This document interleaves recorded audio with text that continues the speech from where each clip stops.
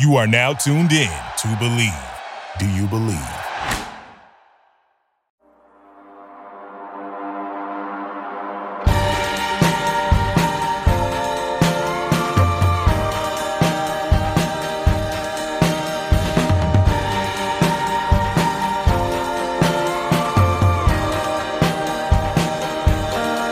Welcome, and thank you for tapping into some Untapped Keg, the afternoon edition.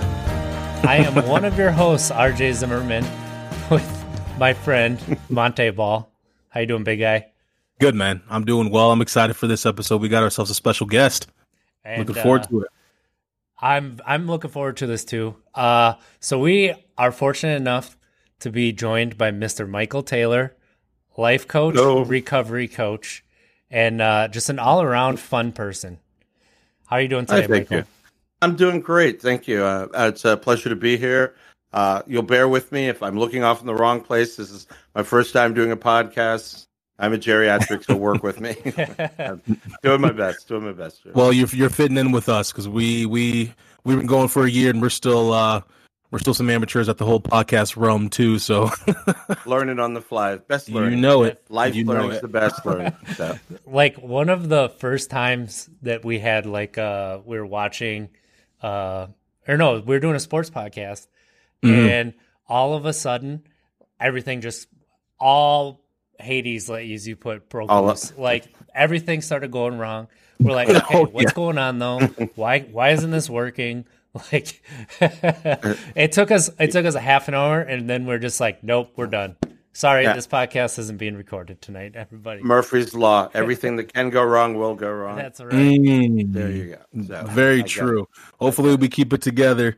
Our technical support is on deck for this episode. That being RJ, of course. Well, I was gonna say that's my 3-year-old upstairs. I just have to go get him. But my 1-year-old running the touchscreen is probably the most efficient one. Isn't it amazing? My 12-year-old granddaughter, my 5-year-old granddaughter are just flowing across these things. And pop up! Let me show you how to. yeah. I'm just amazed by that. We are in the future. That is for sure. But again, we are super excited to have you, Mike. We can call you Mike, correct? Yep, Mike, Michael, Peter, right. Call me whatever you want. Awesome. We're very excited. And again, obviously here at Untapped Keg, we love to bring guests on who we strongly believe that our listeners are going to enjoy. So we're looking forward to learning a lot about you. So the floor is yours. We'd love to learn about your passions, what got you on the path that you're on. Obviously, myself and RJ as well, we're both in recovery from alcohol. We're very, very open. And so we would love for you to share whatever it is you would like to share. And we obviously will be asking you some questions along the way too. So Let's start off the top. Who is Mike Taylor? Let me give you the synopsis short version. Born and raised in foster care in Washington, D.C. In the 60s to 70s. No parents, more or less self-raised street kid. Married, very young high school sweetheart. Overwhelmed by life and no coping skills. Turned to addiction. Made some horrific mistakes. Wound up doing a 15-year sentence for armed robbery with a pellet gun. Real genius there. So like I said, I did not get arrested. I got rescued. Because I was literally on the path to self-destruction, and as much havoc as it caused, it actually saved my life. Right. Got out, got remarried, 15 years, horrible divorce, relapsed into absolute insanity. Basically woke up one day and said, this is not working. You're not good at crime. You're not good at addiction. So let's try something else. So, we decided to join the real world and do what other people do every day without a bozo prize, without a reward, without expecting to be congratulated for, showing up for life. So that's kind of one of the things I find that a lot of us, and I say us in the broadest sense, haven't developed the coping skills and have a lot of expectations. We want the same things that other people have without doing the work that they've done or having the skills for coping up with life's problems and the things that go on in everyday life. As I one of my earlier people told me in recovery, Mike, you're still going to have problems. It's just going to be the quality of your problems are different. Rather than trying to find where the drugs are today, you got to find where the tax office is today. Use that same enthusiasm to accomplish the goal, and you're golden. So that's kind of been my mantra. ROI. I wish I could get a Thug Life tattoo with ROI, return on investment. I've decided to invest in myself, in my life, and my family, and the returns have been quite substantial. I'm happy with what I'm getting back on my investment in myself and those around me. Absolutely. And we really appreciate you sharing that, because it's never easy talking about your mistakes. I've never been in prison, so that's I'm assuming is not an easy thing to chat about. And so we love to talk about what all that you have gained since your journey, all that you have gained since you have stepped away from your substance use disorder, all that you have gained since you have, again, as you just stated, invested in yourself. And so we'd love to hear, how has that been? I'll tell you what I've gained in a nutshell. Look around. I'm at my child's house. I'm involved in my grandchildren. I am involved in myself. I've gained a sense of accomplishment and self-respect and a sense of self-worth. A lot of my personal issues in dealing with addiction dealt with feeling unworthy, with avoidance. It's much easier to be high than to deal with the fact that I either did some cruddy stuff, or I didn't do some normal stuff that I should do, or I'm overwhelmed by what I'm supposed to do. And rather than doing that, I spent an enormous amount of effort avoiding that. I like to say that if you take your average CEO and you take your average person who's using a substance, the same amount of effort that goes into waking up in the morning without a dime in your pocket and coming up with $200, $300 to support your habit, the acquisition, the use, all of those, that drive is the same drive.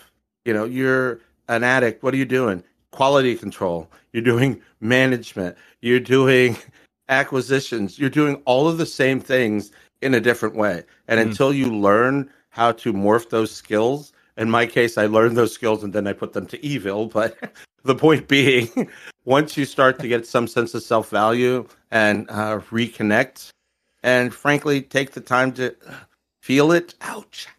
Not always the most fun thing, but once you start to do that, it's not so bad. And you know what? The second thing, and we were talking earlier, you got to be able to laugh at yourself. If you want to stay here, I'm sorry, this is a very serious subject. It's literally life and death. But if you can't laugh at some of your own stupidity, if you can't laugh at some of the situations you've created or the insane lies that you've told, you're drunk, you're falling down, you're literally leaning sideways, and you're telling someone you haven't had anything to drink. And if they light a match, the room is going to explode. But hey, if you can't realize that, that's funny as hell. And thank God you're not there anymore. But if you can't get a chuckle, that's what keeps me centered. Realizing just how gosh darn stupid I was, how funny some of my insanity was. And, I'm here. Tomorrow's here. As you hear, sorry. The grandkids are here. Don't apologize for the kids ever. All right. But I'm a part of that. I'm a part of that now, to some degree, and working more on reestablishing those bonds, that trust, and showing that, hey, you know what? I know I'm going to get hit with some lefts and rights. I'm going to get hit with so many lefts, I'm going to beg for a right by life. And I'm okay. I can do that now. I've developed the network, and frankly, as you said, just coming right out with the fact that you're an ex-felon and the time you spent in jail and what you did, I'm all about being above board. I have no shame. I have no pride in it either. It's not like, hey, but at the same time, I own it. And once you own something, you kind of take some of the mystique out of it. You take some of the power out of it. And it can't hurt you. I like and that. You can move forward. I like that. I like how you just stated that is when you own up to your mistakes, you sort of take that power away from others who plan to use it against you. you take it from them, and it's no longer ammunition to be used against you because it no longer hurts. I like you saying that, because a lot of people don't realize that part of the process of recovery is realizing that not everybody's going to forgive you. Not everybody means you well. And just because they're family or have been friends doesn't mean that they're not, sucking on a glass of haterade and really happy. Some people thrive on your discomfort, on your being the black sheep of the family, or in this role. You've been so long. They're comfortable there, and they're not comfortable with you changing. And you actually, it's hard to realize, like, why do I feel like I'm not being supported? Because you're not. Because you actually are being undermined by some people, and you got to realize that's going to come your way. That's deep. That's deep. I love these nuggets that you're throwing out there. So, one example of myself taking a long time to own something. I didn't call myself an alcoholic till we started the podcast. And it wasn't even just the podcast. It was like 8-9 months into the podcast was the first time that I said I'm an alcoholic. The first time was really uncomfortable. Now I can say a little bit. Now I could say, like, without, a little bit of a backlash or recoil or, a sour face, I'm an alcoholic. I'm RJ. I'm RJ Zimmerman, and I'm an alcoholic. And there is a lot of power in taking that back, that you are. Like, that's so true. Now, let me ask you a question, because that sends me to, and I don't want to go into too much of a tangent, but when you say you're an alcoholic, is that a title? Is it simply naming a thing? Or is it, what is that when you say you're an alcoholic? That's a really good question. I think at first it was a title, a little bit of a title. And that's why I think I kind of recoiled from it and had a little bit of a sour face. But now it's just a description of why I'm in recovery or why I'm sober. Because even though sometimes my mind likes to think, maybe I could have like a drink or two and I'd be able to control it. Nah, you... Becca, the unashamed alcoholic, last week said she plays it out till the end. I have to do the play same the tape thing. to the end. Yeah, I have to do the same thing. That's so true. I like that question. I'm going to end up with empty bottles around me. I'm going to end up with, who knows where, somebody's house that I shouldn't be at, probably naked, and wondering where my socks are. That can go so many different ways, right? So that's, I gotta realize that. I gotta take ownership of it. And that's what I've kind of done. I like that. Yeah. I really good question. Really good answer, RJ, too. I think for myself, calling myself an alcoholic now, I think that point came for me the moment, in therapy, actually, once I realized what it all, entails. I sort of like to look at it as a three-headed monster, at least for me. The act of actually consuming the alcohol is one monster. The second is not in this order. I'm just naming them. Obviously, coming down from that high, that depression, that crash, and then the third, that anticipation. Waiting for the pregame, the all that anticipation, the three-headed monster. That was a big thing for me. Was so much went into, and my drug of choice was crack.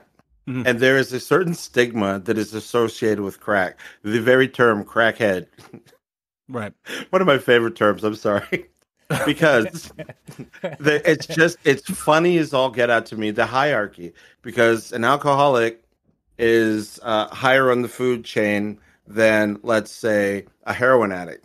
Yet a heroin addict will look down on a crackhead. And these are terms and it amazes me that there's this separation and there are these stigmas associated with addiction. Abuse of self and others is abuse of self and others. And it's just funny to me how even in our lowest state and in our different, we will still categorize and find ways, well, at least I'm not on heroin, or at least I'm not smoking crack. And the crack guys, well, at least I'm not a drunk. And you're like, really, guys?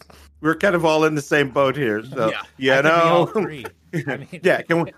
can we just grab a paddle and start pulling in the right direction? There it is, the key thing there. But, I live to laugh, And again, I'm the guy who will go to a mall and literally people watch, and I will laugh at everybody's outfit and laugh at my own, because here I am, fat guy out in my little brother's t-shirt. Okay, if you can't laugh at yourself, that's a whole different thing. Then it's malicious and putting down. But if you can find the humor, like, don't you have any friends? How did they let you go out looking like that? Okay, and my friends obviously abandoned me. Look at what I'm wearing. If you can't be in that zone where it's a true back and forth laugh, it's not at someone's expense. It's just at the nature of life itself. Mm-hmm. That's the beauty of getting, and I hate the term sober, because we're not sober. We're just regular. Everybody else isn't sober. We've joined everybody else. And yes, it is sober. I get it. Don't get me wrong. But there are just certain, for me personally, that come with that make it seem like you were setting ourselves apart, when our whole mission is to rejoin normality. I'm not so much sober as I am here today for life. The fact that I have to be sober to do that is key. Let's not forget that. But, I don't want that to be my mantra, is sober. I'm an addict. I'm sober. No, I'm Michael. I'm here today. Oh my God, I want to strangle this person because and this is going on, and I'm in DMV line, and these are life's problems. Look, the sun would come up. Good reason to get high. Oh, it's a gray day. That, man, look at it. It's outside. Well, might as well grab a blanket and a bowl. I need not a reason. So if I need not a reason to use, I need not a reason not to use. So there we go. I find that the smarter people are, as it were, the harder it is to get sober. There's that word. And to maintain, because we have such a great defense system. We have all these amazing rationalizations for why we are where we are and what we do. I had a friend who would get high, and when he got high, there are all these affectations that come with, we call them geeks, like when you're smoking. This guy's geek was his arms would go up, and he would be talking to you like this. In his mind, he was behaving perfectly normal. No idea that he's acting like a Tyrannosaurus Rex while he's talking to you, and swearing that he has not smoked any crack, okay? I haven't done any drugs. I didn't. The give is there. Jim, could you open the door? Dude, come on. This is what happens. Because he's got this great defense mechanism that tells him the world is buying his story. I am not high. I don't know why you would think I'm high. There's nothing going on here. Keep it moving. Like, dude, come on. It's really funny when we get sober and we look back at our geeks and our behaviors and some of the insane lies we've told our families, but we believe them. And that's the wonderful thing about your mind and Insidious. You will believe your own bullshit. And gobble it up. And it is gourmet bullshit. Until someone says, excuse me, like the emperor and the kid with, you're not wearing any clothes. Hey, that's bullshit. Once that comes to light, what a difference. And everyone has what they call aha moment, or that comes to light moment.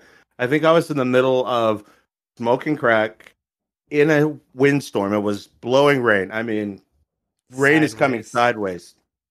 And I'm trying to hide behind a telephone pole. Of course, this isn't working. At some point, it dawned on me, as other people are running with their umbrellas in, you might have a problem here.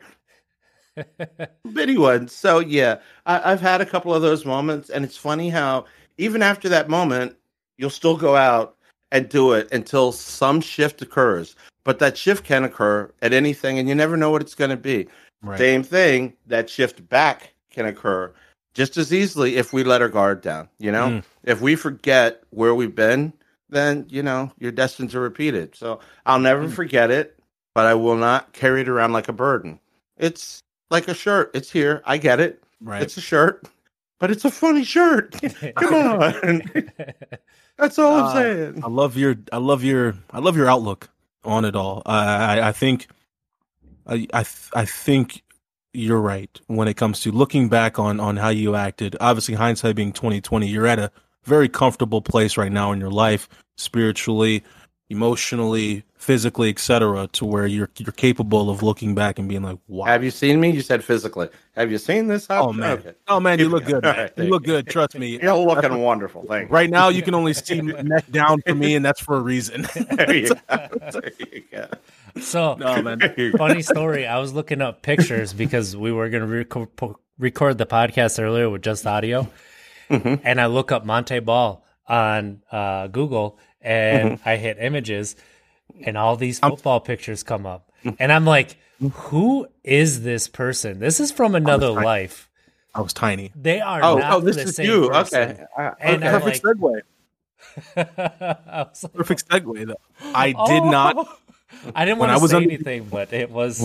I was like, I remember that, but When I was under the influence, I didn't eat. I barely would eat.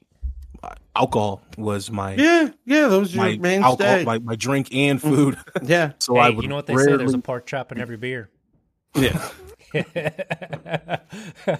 Is that just Wisconsin? Is that just Wisconsin that says that? I'm gonna go regional. That's a regional thing. Absolutely. It could just be Wisconsin, because let me tell you, we have plenty of pork chops at night. Oh Jesus, Mike. So I know that you stated that you're a life skills coach, correct? Yes. So I love how you touched on that a bit. My question to you is, we like to chat a lot here on our podcast about, what we do today that helps us to stay sober, what we do today to help our minds. You got to craft your tools, craft your work to stay ready to fight those thoughts that creep in. So what is it that you do today that is different from what you used to do when you were using that's helping you? Oh, awesome. Great question. I'll tell you. First, you were touched on it earlier that another guest hit the same. Play the tape to the end. I know that if I do A, B, C, D, awesome, best party ever, this rocks, hold it. Every time I do something stupid, I break out in handcuffs. So, yeah, I don't want that rash. I really, I don't want that rash. That's the first thing. Second, I learned in, of all places, in a rehab, because I've been to rehabs and learned something and been to rehabs and go, really, guys? I know more about this than you do. You're right. This is crazy. I could teach this class and do a better job. But one thing that really stuck with me was learning the actual duration of a craving. And in general, a craving lasts 15 minutes or less. Okay. And there's nothing, especially after doing 10 years, 15 years, that I can't do for 15 minutes. So when a thought comes in, I just want to go over and see these people and show them how good I'm doing. Full stop. Think about that in 15 minutes, and let's see if that's really such a great idea. Second, call someone. My brain is defective when it comes to these issues. So I like to run things by someone, and I will call someone, and they will literally start laughing, hang up the phone, dial me back and go, have you lost your rabbit ass mind, Mike? You want to go down to show your addict friends how good you're doing. He said, can we say that really slowly, Mike? I want to show everyone how good I'm doing. And that leads to, okay, so, I'm in a place now where I can interact with fellow addicts and not get drawn into other people's things. But early in recovery and even late in recovery, the beast is there. It is always, I like to think of addiction as a living organism, because pretty much it is. It's a brain dysfunction. It's a brain craving. It's a brain, whatever you want to classify it as. But it's something that needs to be fed. Yeah. Okay, low serotonin and dopamine levels, and those need to be topped off. And this is how we're trying to do it. Whatever your particular theory or methodology, how you want to come about understanding the beast is simply a thing that will be with you. For the rest of your life, much like skin color and hair, they're going to be there. And I just got to deal with them. This is the skin I'm in. This is the hair I got. No dreads for Mike. But you know what? I'm okay with that. No dreads for Mike. No crack for Mike. Dreads aren't for everyone. Crack's not for everyone. That Super Bowl beer isn't for everyone. It's okay, though. I'm okay with being not okay. And I'm okay with knowing that as not okay as I am in this aspect, I'm perfectly okay. I am dealing with my chemical dependencies, realizing what they are. They are not a character flaw. It's not who I am. It's what I do when I react to stressors, when I react to triggers. And once you start to recognize those as what they are, this is a trigger. Here's someone who's suddenly come into money. Trigger. Here's someone whose girlfriend is arguing with them, and I just want to escape. Trigger. Recognize triggers as what they are. They're just tripwires. Well, what happens when you're dealing with minefields? There are people and things called minesweepers. Yep. Clip that tripwire, took the power away. Clip, that one doesn't do it to me anymore. Chip, you can't do it to me with that. And I realize it's an ongoing battle. And if I sleep, you're still planning, but that's okay. I'm okay with you. We're at, what would you call it? Switzerland. We're neutral. We're, you stay there, I stay here, and everybody's fine. And that's kind of how it's going to be, That's awesome. That's me. I got goosebumps when you said it's not a character flaw. It doesn't define me. Like that it's so prescient, and I feel like we don't talk enough like that. Like, yeah, you're so right. Like a lot of times, especially early in recovery, you look at yourself and you look at your past actions, and you're like, this is me, and this is who I am. But is it, or can you grow from that? Can you accept that this is that, and then you just grow from there? And that's a really important way to look at it as well. And you hitting on that, like putting into words, like that gave me goosebumps. That was right. Well, thank you. I really enjoy this conversation. I'm just sitting over here smiling because you got a lot of good nuggets you're dropping, and I just want to sit back and listen. Yeah. Thank you. Here's one other thing. If I'm on a roll here, you are. I learned that all through my life, this guy was talking to me, and we were having a great conversation. He gave me an example about, and I know it's cheesy, but in your life as a kid and as an adolescent, essentially growing up in a family, you're getting coping skills, you're getting traumas. So you're going and picking up rocks and putting them in your bag. And this is where I got abandoned. And this is where I was left sitting on the stoop when the father or foster parent didn't come. And here's also the great rocks too. Oh my God, this is this amazing experience where I got to see this concert that inspired me to want to be a musician. All of those rocks go in the bag. Through life, that bag gets full. And until we start to actually go, you know what? This isn't serving me anymore. I don't need to be traumatized about the fact that I was raised in foster care. It happened. I built all these defensive walls around me to cope with that. But at this stage, set it down. Right. And as you start to unpack your backpack, there's a lot more room in there for good stuff.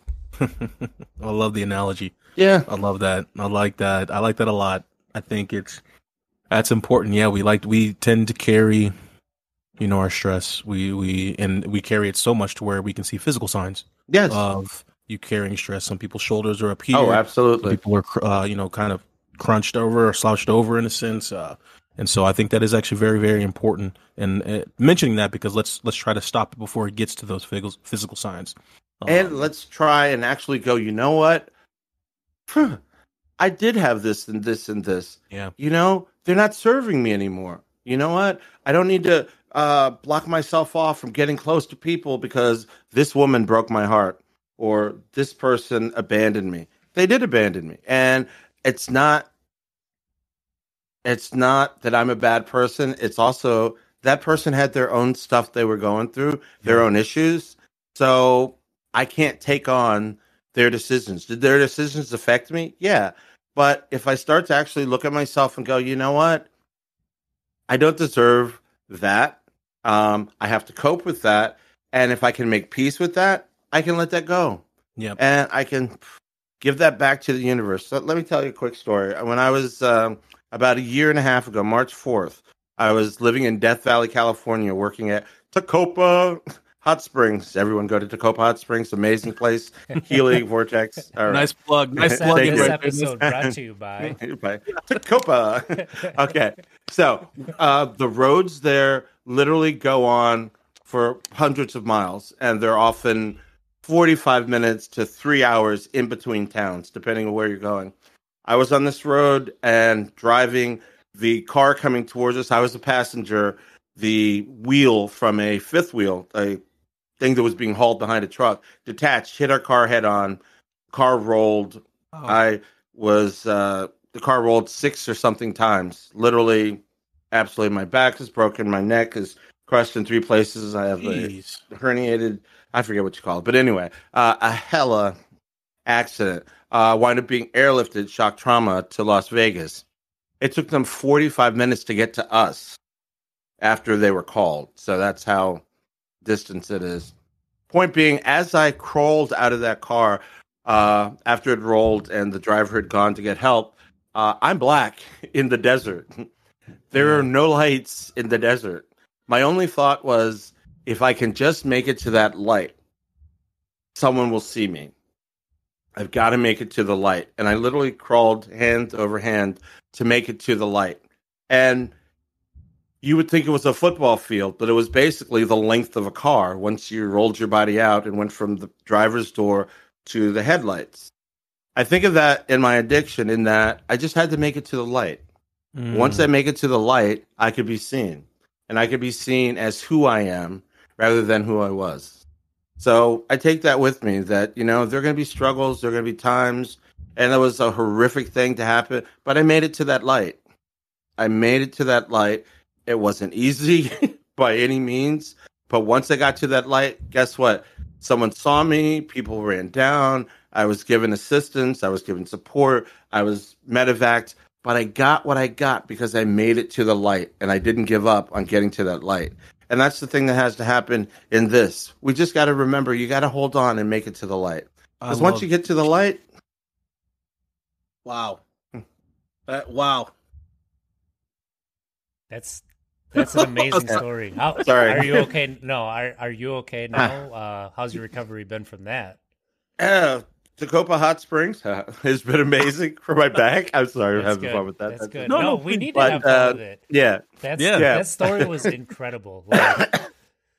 That's an incredible story, and the way you related it, and how. But physically, you're doing okay. It hasn't. I'm doing okay. I'm probably going to need back surgery. Broken vertebrae, but I got a settlement for the accident. And instead of smoking it up, I bought a house by my grandkids. And I'm in Mississippi because I'm a different person. But had Michael, the crackhead, got money, I'd be in Vegas probably, holed up somewhere. Hey, at least you weren't doing heroin, all right? Yeah, there you go. I wasn't one of those people, right? Or those alcoholics. Right? The alcoholics, I tell you what. Mike, they stink so bad.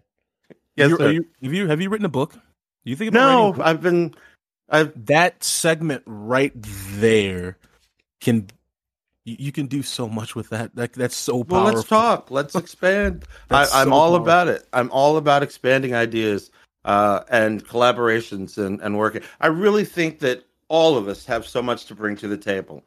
And I think that what's lacking here is there is not enough of a place to land for people. Look, this stuff should be shown in rehabs. All right. When you're in rehab, you should be talking to people a little further ahead of you, not that much, but people that aren't talking down to you. You have a lot of people who have got a degree in addiction, but they've never done a drug in their life. They've never had an alcohol problem. They don't know the shame of looking at your wife going, but the rent's gone, but what had happened was... But they're going to tell you about how you feel. You know how I feel theoretically. For me, there's an inherent value to someone who I can look at and speak truth to truth. That lived experience. Yeah. And it doesn't take away from people with degrees who've studied and dedicated their life and are genuinely sincere in their desire to help. And God knows there's a skill set there. But I just think my fellow muckety mucks, undervalue what we have to offer each other. And I just want to see more of that in the mix. I want to see more of that.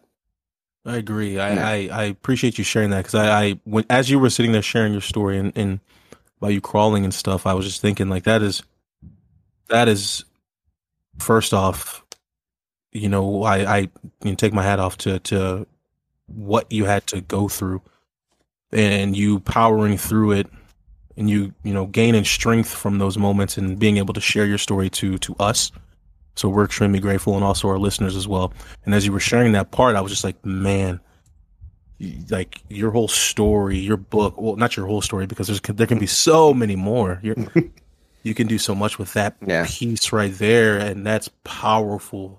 That is so powerful. Well, thank you. But literally, pass out, you have thoughts, and God knows if I gave you that. It's not my life flashed before my eyes, but there is a thought, oh my God, I'm going to die here on this desert floor. And what is there? What have I left?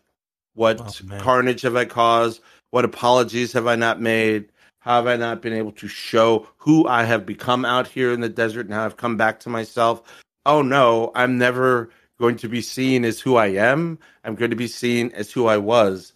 And how horrible and sad is that? And a lot of our fellow addicts have died in that place where they died mid the addiction. So no one ever got to see them as someone who's been, able to have that redemptive turn, have been able to really express, even if they're in the addiction. Look, that doesn't mean that you don't have a lot to offer and that you're not intelligent and that there's not a lot going on in there. There's a lot mid addiction that you still have to offer. So don't feel that you don't have something. You just got to clear away the muck. And I get it. That's easier said than done. But part of being in the addiction is not valuing yourself and not being seen as having something to offer. Look, I can sit and talk to a guy at a bar who's having a beer, who's an alcoholic, but that guy could drop some pearls of wisdom on me and some things from his own life that he's aware of that really make me go, holy crap. And he's on his way to getting sober. He's not there yet, but it doesn't mean that what he has to offer right there isn't worthwhile. And that's the thing, it's so hard to get you to start seeing yourself as valuable, as worthwhile, as having something to contribute. In the middle of your addiction or while you're using, even if you're still in the outskirts, the whole point of your addiction is to keep you in it. It wants to pull you down. There's a story about the simple fact that I'm from Maryland, so Maryland is crabs. We love crabs. And growing up, people used to tell me, and I didn't let it sink in, Mike, if you hang out with these people, it's like being a crab in a barrel. Nobody has to put a lid on you or limit you. Those around you, like crabs, will pull you down. That's why the crabs can't crawl out the basket. Because if you put yourself with crabs, you're just going to keep getting pulled down. Lie with fleas, you're going to get dogs. Yeah, lie with dogs, you're going to get fleas. Lie with fleas. Yep. All of those analogies are very true. Yeah. One of the old guy told me, Mike, if you don't choose your life is going to choose you. Yeah, I know this to be true, but I also know that you're damn right. And once you decide to choose your life, once you decide, that I deserve better than this, man. I deserve better than being the guy that people see and go, oh, here he comes. What bullshit story is it going to be for $20 today? Here he comes. He's going to tell me he's going to show up, but he's going to actually be at the bar drinking and never show up. And I know I can't count on him. Oh, yeah, you're going to help me move. Sure you are. I'm going to be here at my kid's game. You know it. And the list goes on and on. When we don't show up, we do damage, and we do have to own it. We can't laugh our way out of that, and that's okay. We can still go, I've done everything I can in an honest, sincere attempt to own it, to make recompense, to reconcile. Now, if you're not ready or able to see me as different than that, that doesn't mean I am what you keep telling me I am. Oh, you're an addict. You're never going to be anything. You're not reliable. If I listen to your narrative of me, I become your narrative. I got to write my own narrative. You know what? I was that. That was chapter 3. We're in chapter 10. You want to get with the book? We're in chapter 10. That's where I'm living. Reading assignment. Yeah. Okay. You're still on chapter 3.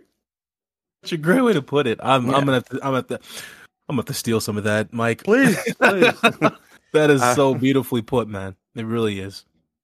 That really is. Thank you. No, believe me, I deal with it. I've done damage. I have people who will always view me as, this addict, this crackhead, and it wouldn't matter what status in life I am. And I have been wealthy at one point and in a $1.5 million home and still looked at as, oh, he's just going to, there was still the hesitance, that's who he is, even at that state in life. So it doesn't matter where you are. There are people who are, like you're saying, always going to have that view of you. I own it. I did it. I've changed. I'm doing what I can. Either get with the boat or just get out the way. Just get out of the way. And there's some people that you're just never going to be able to prove yourself to, no matter how much you want to. Nope. The key is to figure out who those people are and kind of separate yourself from them a little bit. That's hard. I'm telling you, because it's very hard. Like it's your kid. You've done some didn't show up, whatever. Mm-hmm. Now, at some point, you owe your kid because you're my family. I've let you down. At what point do you say, you know what? I've changed. I've made as much amends as I can, and I'm not going to let you beat me down. That's a hard dynamic because, I was a parent and I so screwed up. And how do I forgive myself for this? It's not my place to forgive myself. I did wrong to you. It's up to you. No, I did what I could to make it up. I owned it with no shades on it. I let you say all the things you needed to say, the things that were true, the things that were actually emotionally augmented or by your co-parent who often pour poison on our salad with our children. That can lead you right back to the same self-destructive mode. If you can't get to a place where you go, man, that was a hard blow. You really told me everything you thought about me and then some. Get it? Got it? I'm done. Doesn't mean that I didn't do it. Doesn't mean that I don't need to earn your trust and show you who I am. But if you will not allow me to do that, if you're only going to hold me in stasis in this place, I can't do it because that's going to lead me right back to here. And that's a hard place to go. How you evaluate that is a case-by-case basis. You got a best friend who you grew up with, but he may actually be a person who's your best friend because you're always fucking up. And he gets to feel the rescue ranger or superior. And when you move away from that position, that's uncomfortable for some people. Right. They don't want to see you in a different position. They refuse to, not just because of the past, but because they are very comfortable with the roles that you've been in for a long time. So, it's about really stepping back sometime and just going, every time I say something or do something positive, so-and-so is always there with kind of one of those snicky comments. It's just kind of a little cut, a little nick, a little thing. Yeah, we call those chickens because they just pluck you to death, one little pluck at a time. Pluck, pluck, pluck, pluck. And you're like, oh, the plucks don't hurt. But over time, they've dug a hole in your psyche, okay? And what do you do when we have a hole in our psyche? We fill it up. What do we fill it up with? We, addicts, filled them up with drugs. Okay? We're learning a new skill set, but that's how you set yourself up for failure. And it's taken me a long time to find my own patterns and figure out how to try and navigate, this new thing. I just know one thing. Using's not an option. It's not a desire. So it's just not a desire. So you get to that point. Yeah. That's really good. Yeah, I'm glad you mentioned that because we talk about that as well, as once you come out of, the addiction bubble, in a sense, again, it's something that, you're going to take with you for the rest of your life, but you're no longer using, but still there, as you mentioned. But how do you go about navigating your life now? Everything seems, now you have to face those emotions. Yes. Now you can't use to drown those emotions out or to run from them. Now you're in your raw form and have to face the music. Meaning, and it's a rotten band. Yeah, it's a rotten band. I mean, sometimes all it's a sour waterfall, notes, right? It's all sour notes, and it's the cacophony of just absolutely the worst music you can imagine. Whatever genre you don't like, it's that on steroids. Okay. Yoko Ono screaming into a microphone for 2 hours. Sorry, Yoko, I apologize, but seriously, those emotions are just raw and they can bombard you. Now, some of the techniques I use is literally cheesy as it is. Just saying, you know what, I'm going to take one thing and explore it and go, I feel like this because, and focus on that one thing for a minute and then go, look, 5 minutes is enough of that. I'm going to think about something else. And as hard as it is to switch, but I gave that a little time and now I'm to a little time. And now we'll circle back to that, but I won't allow myself to dwell on something for only so many minutes. And then I'll go, all right, cut this out. Cause I'll spiral, and I know that about myself because I can get into where, you really need to own all this crap you've done. And man, only a bad person could have ever even done such things. I don't care what drugs you're on. Man, you really had to cut off your conscience to be able. And it's like, no. This dialogue you're trying to feed me is all to one purpose, so that I feel like crap, so that I feel like I have no options, so that I come back to my beloved. Oh, thank you, baby. So good you're here waiting for me. Yeah, no, we're not getting back together. All right. Never, ever. That's a true breakup. But it's really funny the way, our minds are fascinating things, man. You can, and I become obsessive compulsive. It's why, I love music. I'm a drummer. Give me a beat and I'm in heaven and I just zone out on it. I realize that same myopic focus can go into negative. A trait that's great can be a trait that's bad. So instead of focusing on, well, gee, why were you abandoned as a child? Maybe they looked down at the crib and saw you were bad. And just, from existence, you were never meant. I could do that. And there are a lot of people who deal with abandonment issues, abuse issues, women who've been beaten. And I've got 4 daughters, so I'm highly, attuned to my own. Oh, my God, I've left my children and girls out in this world. And I've seen what happens to girls and they're being abused by men and them all feeling like it's their fault. And that if he abused me and he abused, it must be all me. Well, there's just patterns. And a lot of times patterns aren't our fault. We look for what we learned. And until we can break that chain, until we can go, I'm not looking for a rescuer who's actually going to be about oppressing me in the long run. I'm not looking for my dad because, I'm here and I'm my own person now. Yeah. And until you can do that, and boys too, because boys are looking for their dad. I don't want to hear that nonsense. Many of us many men are looking for father figures in their life that they never had.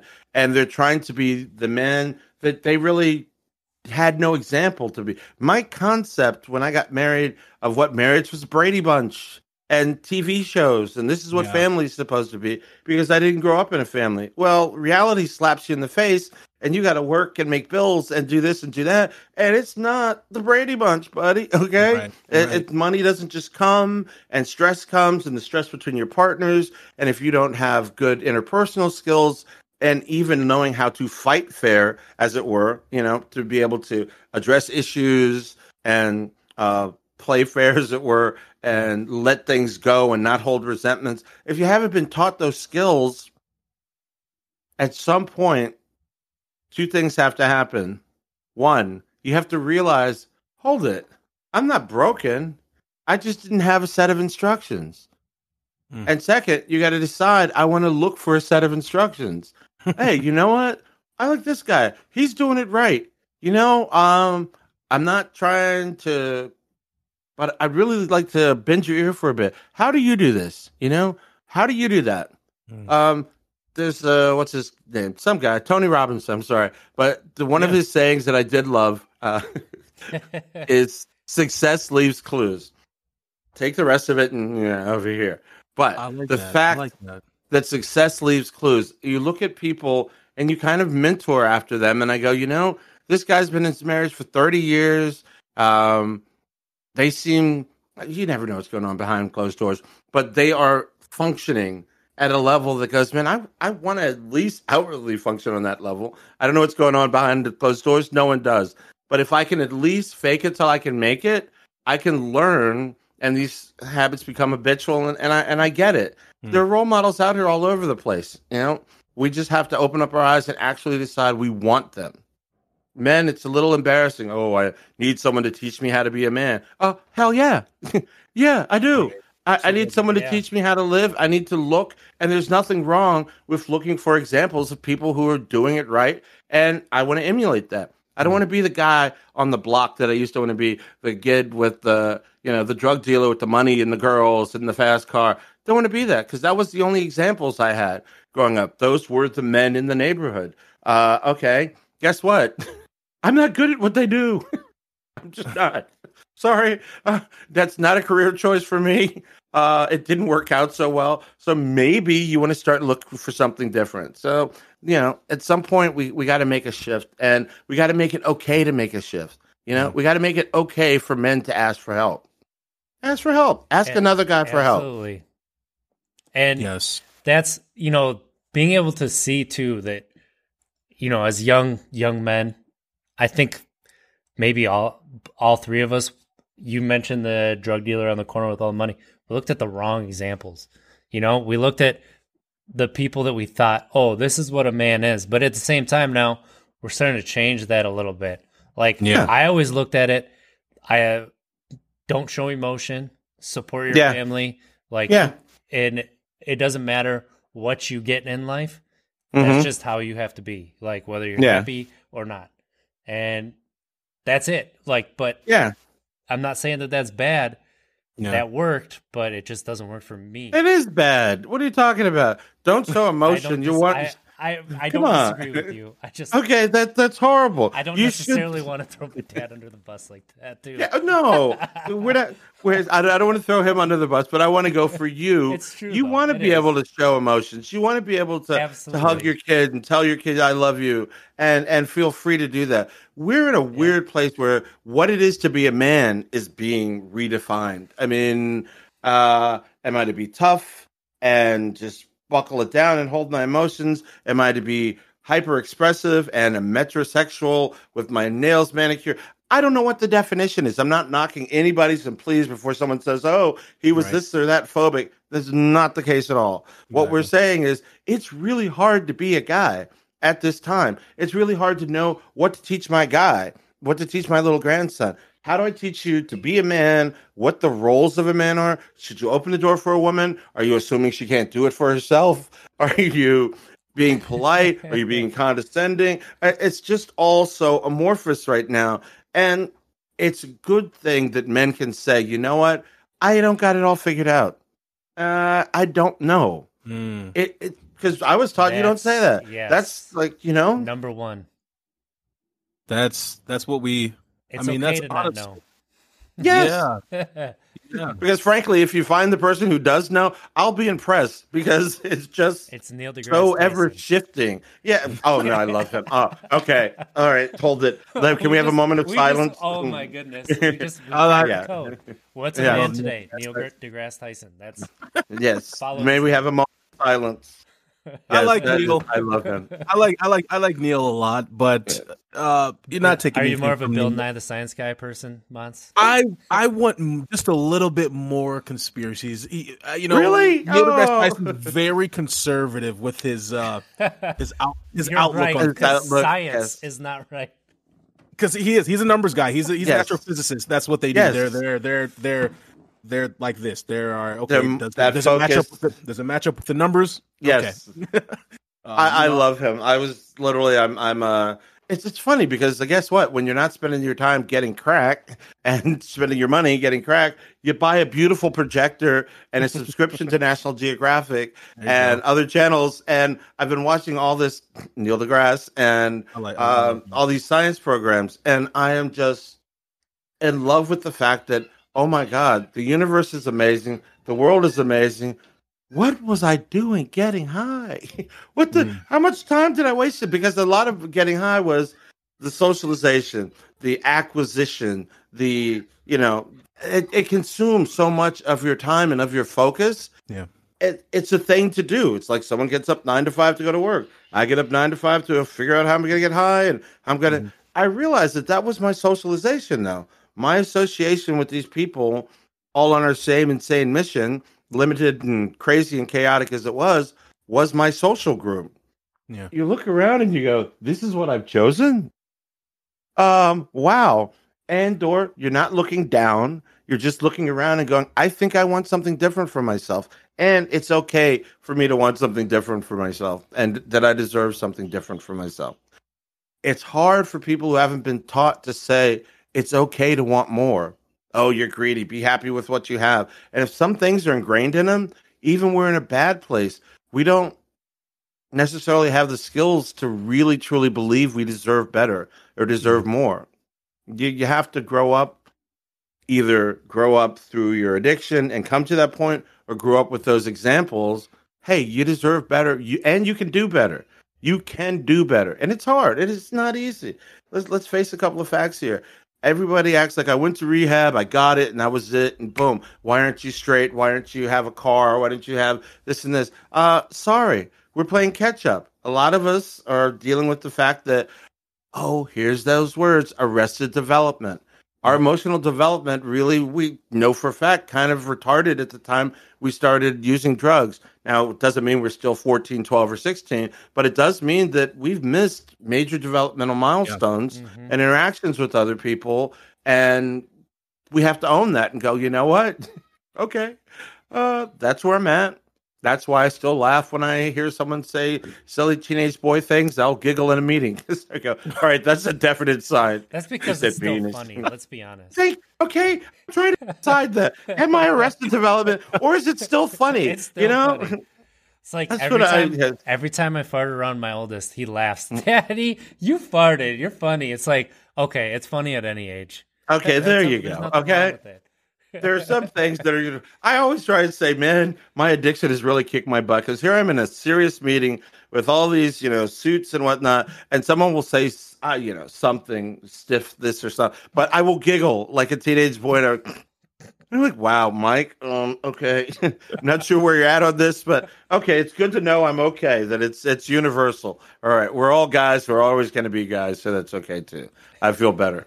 I feel better. Yeah, no, it's so funny that you say that stuff, because I think, our community, the recovery community, we all understand, like, it's not as if we're taking life as a joke now, or as everything is a joke. We understand that no matter what, moving forward, my life is going to be better if I stay away from my substance use. So we already wake up feeling like, okay, I'm going to crush today. No matter what happens today, as long as if I stay away from the bottle, I'm always going to be feeling good.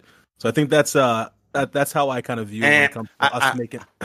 I got to hit you with that one. Yeah. I wake up and go, oh my God, this day sucks balls. Excuse my language. No. Sorry. It's all right. Everything humanly possible is going wrong. My grandkid just ran in to wake me up, stepped on my balls, and then fell on my nose. So this is my wake up. I didn't know you woke up in the Zimmerman household.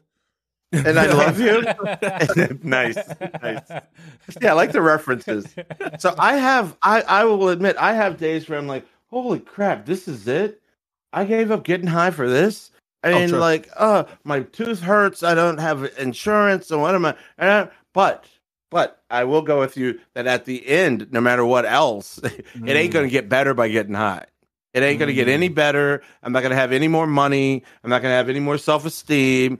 Well, again, it goes back to the mantra that lives in my head. I'm always going to have problems. It's just the nature of my problems is going to be different. And I'm okay with the nature, because, oh my God, as you say, the nature of my problems, waking up with sore balls and a broken nose is a lot better than waking up with sore balls, broken nose, no wife, empty bottle, in jail, with handcuffs, going, what the hell happened? I'll just take those two. You can keep the other three, So it's an a la carte menu when it comes to misery and pain. So I totally agree with you there. That's very true. And I'm so glad you corrected me on that, because you're right. Yeah. Obviously, every day is not great, but you're right. The stuff that we have to manage, just life in general, is what we got to manage now. Yeah. But we're not going to make it worse by using. Yeah. No. We are going to make it worse. We're not going to make it better. We're not going to make it worse by using. You heard it right here. Yeah. You're right. Yeah. You're not going to make it worse. Why not? What's the worst that can bottles happen? up? Well, you're about to find out. Yeah. You're not going to make it worse. As you get to, I just got back from Missouri, 5.5 hour drive. So I'm yeah. I got to have some fun with you. But no, you're absolutely right. Take yourself life serious months. You can't. This is the thing, guys. Please keep doing what you're doing, because so many people are out here, this is a serious subject. Lives are being lost. lives are being destroyed, fortunes smoked up and ruined. Yeah, It's true. yeah. And it's absolutely true. There's no one who knows it more than us. That we've all either lost friends to the field or we've seen or created the carnage. We get it, people. But guess what? It was damn funny when I sat there telling the stupidest lie with my arms like this saying, I'm not high. That was funny. I'm sorry. It was stupid. It was idiotic, but it was funny. And if you cannot look for the laugh, if you can't, why are you here? All right. Being sober should not be a quote unquote, just straight and I'm serious. And this is, have you done your step work and have you read? No, guys, guess what? I need to associate with different people. I need to re-associate with the people who probably wanted me around the whole time, but I was too busy being drunk, high, or whatever to be here for. Most of life, for most of us, is already going on around us. It's just waiting for us to rejoin it. Very few people have to go out and find a life. And there are people who are isolated and they don't have a boatload of friends because only people they know were their drug friends. So you really do have to kind of start from scratch. But guess what? That's not the worst thing in the world to go to. There's so many things online where there are meetups and there are things where people are going to do painting classes or meeting up for hikes. So there's no excuse for saying, but I just can't make friends. Or there's us. There you go. There you go. Give a call. Come in. Turn in. Absolutely. Yes. Send us a message. We'll answer you. I promise. You can there ask you go. anybody who sent us a message. Nobody should feel isolated and alone, and nobody should use that as an excuse to go, well, I would, but I don't know anybody anyway. So, nah, man, not going for that BS. Reach out. There are people here. There are people who give a damn. There are people who've been where you are. And that's the other thing. We can get to such a place where it's just so serious that we feel like, my very nature is just telling me constantly, I'm the worst thing in the world. I've done the worst stuff in the world. I'm a horrible human being. It's all my character. I must be shit. That's why I'm... No. That is this cycle. And you got to break it. You got to just remember, you've done some dumb stuff. Don't lessen the dumb stuff you did. Don't lessen the fact that you need to go to some people and say, you know what? I'm sorry. I did this. I own it. It's yours, man. Yeah, I'm done. I own it. I gave it up and I'm exhaling. There's a really thin line between saying, well, I did this. I forgive myself and it's okay. Well, no, you can't screw people over and just say it's okay. You got to change, okay? But you're not going to go back and change what you did, no matter what it was. It doesn't matter what it was. You're not going to change it. But you can change going forward. That's the thing. You can always change directions in anything going forward. And that's kind of how we decided to build this community. And what we're doing is we're trying to create a place for people to be able to grow. Because you don't grow from all the positives and everything. You grow from rock bottom up, right? You grow from your mistakes. You have to start at your base and then go and be better. And that's what we understand. That's what we like to do. Like, we've made a lot of mistakes. We try to be, upfront about it and let people know, hey, we were not great people. That's why we're sober, right? That's why we have a glass house. We ain't gonna throw a stone at you. I'll go with you there. I was gonna go. We were good people. We made bad choices. Okay, that's true. Yeah. That's true. Yes. Yeah. True. You're good people. We just made bad choices. But that's okay. There is a lot of truth to that. And we, when you grow, you obviously make mistakes along the way, whether you think you're right, absolutely. Whether you're not necessarily like that the decision you're making is not the best decision, but you make it anyway. You can grow from that, and that's really where it comes from. Absolutely. Yes. So giving people a place to grow is kind of what we look at. And, we're going to allow people to make mistakes and grow. And that doesn't mean we're not going to hold people accountable, but you can't hold people accountable if you just throw them aside and in the trash.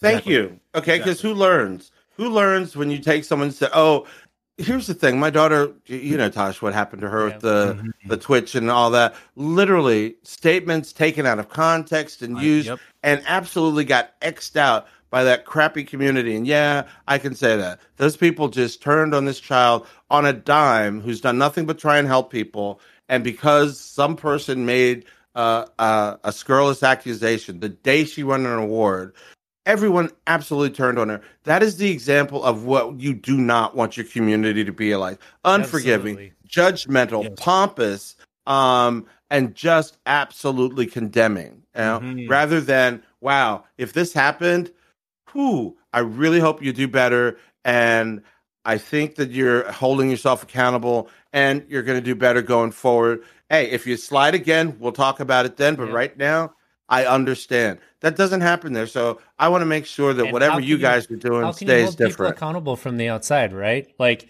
you want to preach accountability and you want to preach that, like there is a time, and we've talked about that in this podcast, where you have to walk away, where you have to say, absolutely, you're just not going to change. You're not there. Associated. But if you don't allow people the room and the ability to grow and the opportunity, how hypocritical are we being?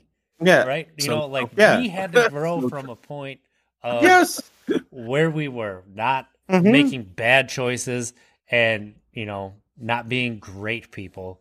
Maybe being good people who made bad choices, but there we go. That's all. The verbiage is all important. Good people who made bad choices. Mike, I'm so glad you brought that up because that is why we started this podcast, is because we want to create a community that welcomes everybody and understands that you have to meet this person where they're at.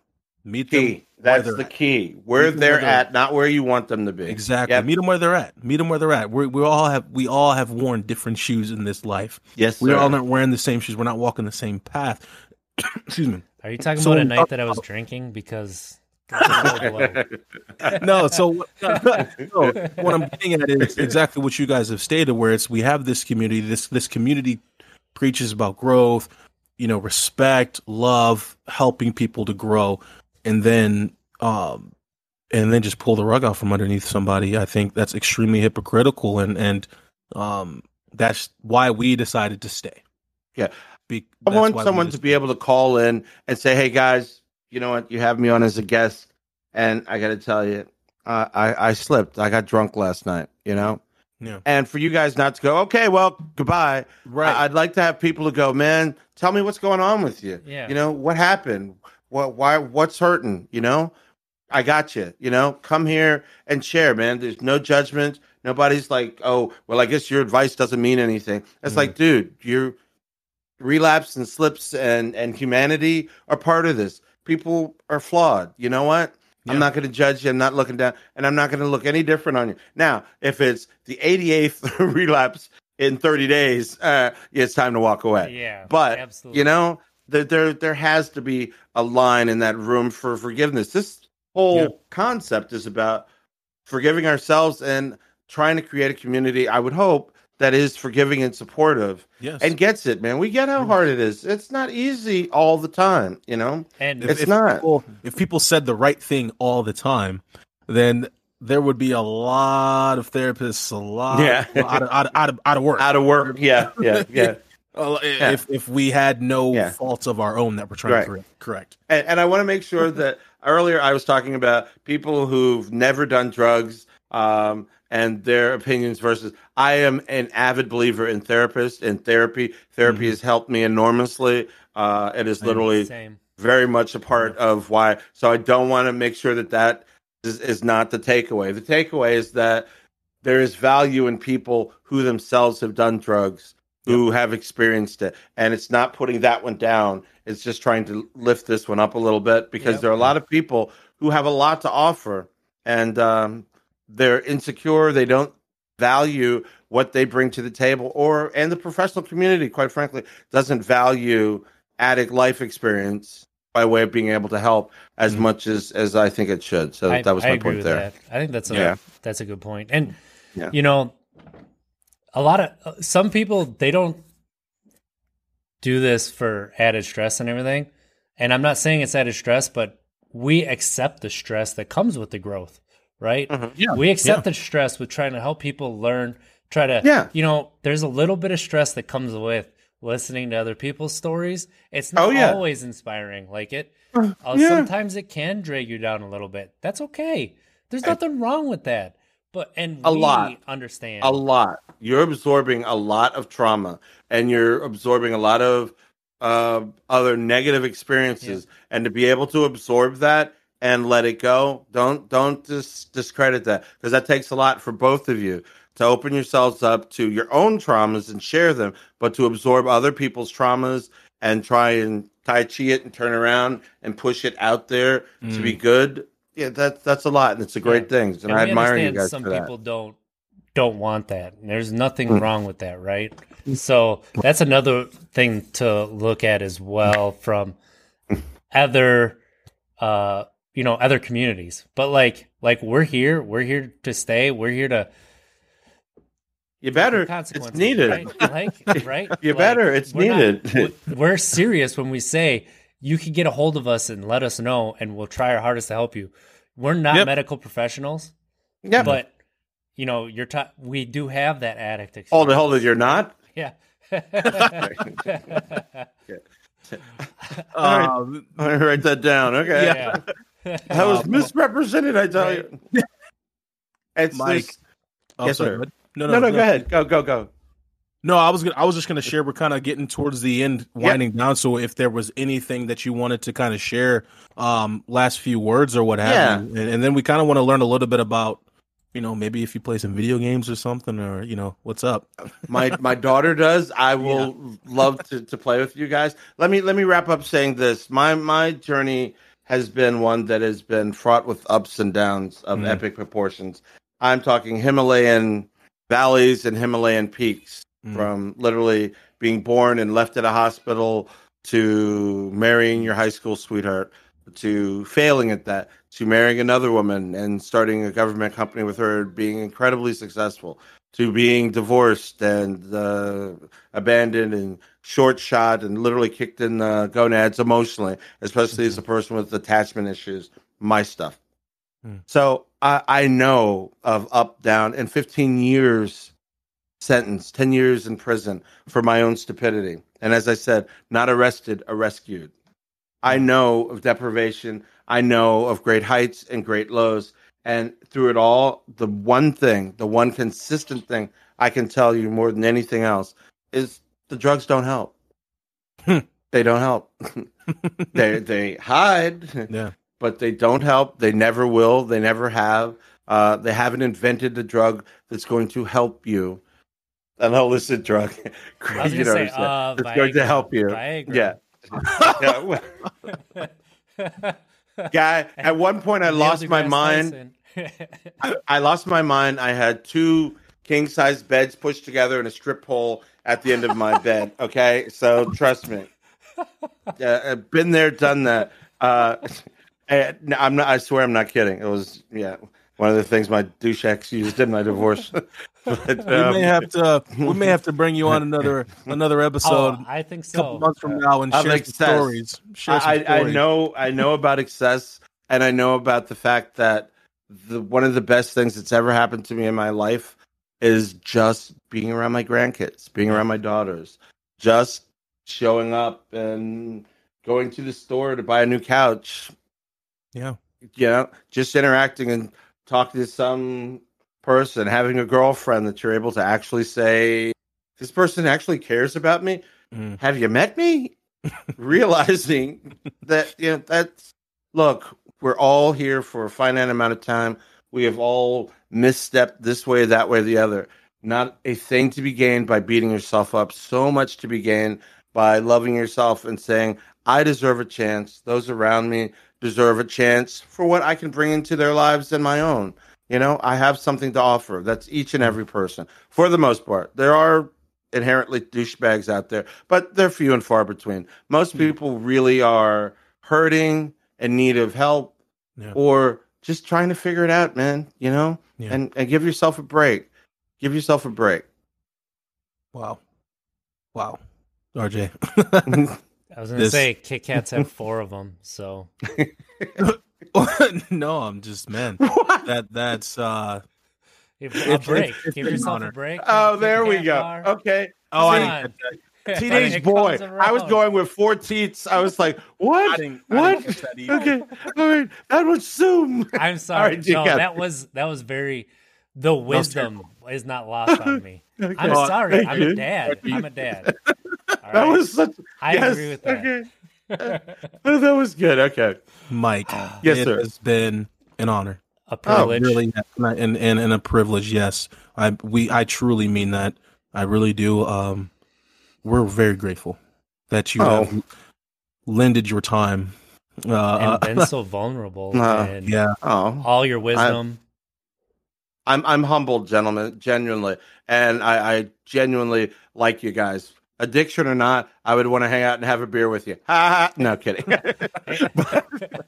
Now that was a dad joke. Okay, that was it. But I would love to. I would actually love to get to know you guys as people. Yes, I think what you're doing is amazing, and you bring a sense of honesty to it that is. That's not out here a lot. And I think it's wonderful. You guys have taken a negative and are really making it positive. And I could not be more serious. We'll talk about this off air about that project that I think we need to really work on. And you, my friend, I think will be awesome. I think there's really got something here. I agree. I'm excited. So, Michael, if people want to keep up with you, is there any way, the Twitter, the tweeter, the Facebook, TikTok? Do you have a TikTok? No, I don't have any of those things because literally I just moved down here from there. I will in a week. What I'll do is I'll shoot you something to add on as soon as I get the rest of this up. And for some reason, people can't find me on Facebook. I don't know why, but when they look me up, it just they don't find me. So, but we'll work on that. But I'll definitely shoot you some information. I'd love to have people reach out. I really just like the opportunity to interact with people. It helps me, whether or not people get it. Talking to other people and interacting with other people in this way is really helpful for my sobriety, as well as I like to hope that it in some way helps and enhances them. Well, like I said, we are so grateful. You're lending your time to us, especially with your grandkids. I'm sure you want to give back to them, and we're very fortunate. Well, thank you guys. I really appreciate it. We would like to extend an open invitation anytime you'd like to come back. Hit us up. Don't do that. Fun. Don't do that. It'll become a 3-man show. Okay. Be careful. Can get a new overlay made.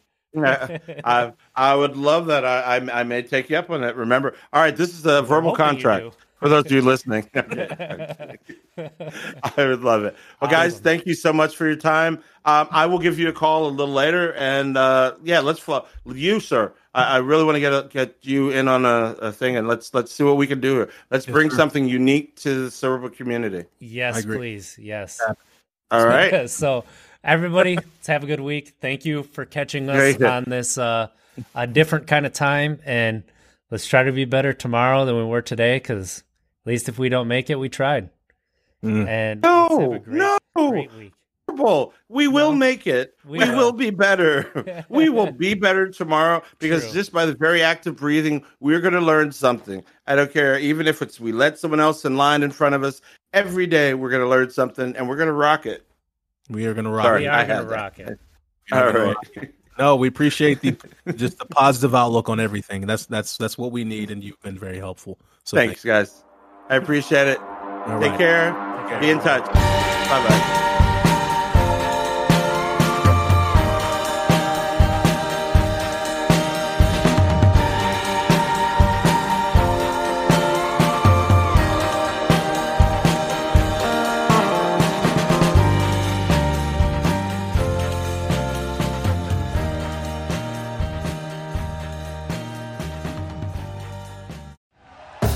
Thank you for listening to Believe. You can show support to your host by subscribing to the show and giving us a 5-star rating on your preferred platform. Check us out at Believe.com and search for BLEAV on YouTube.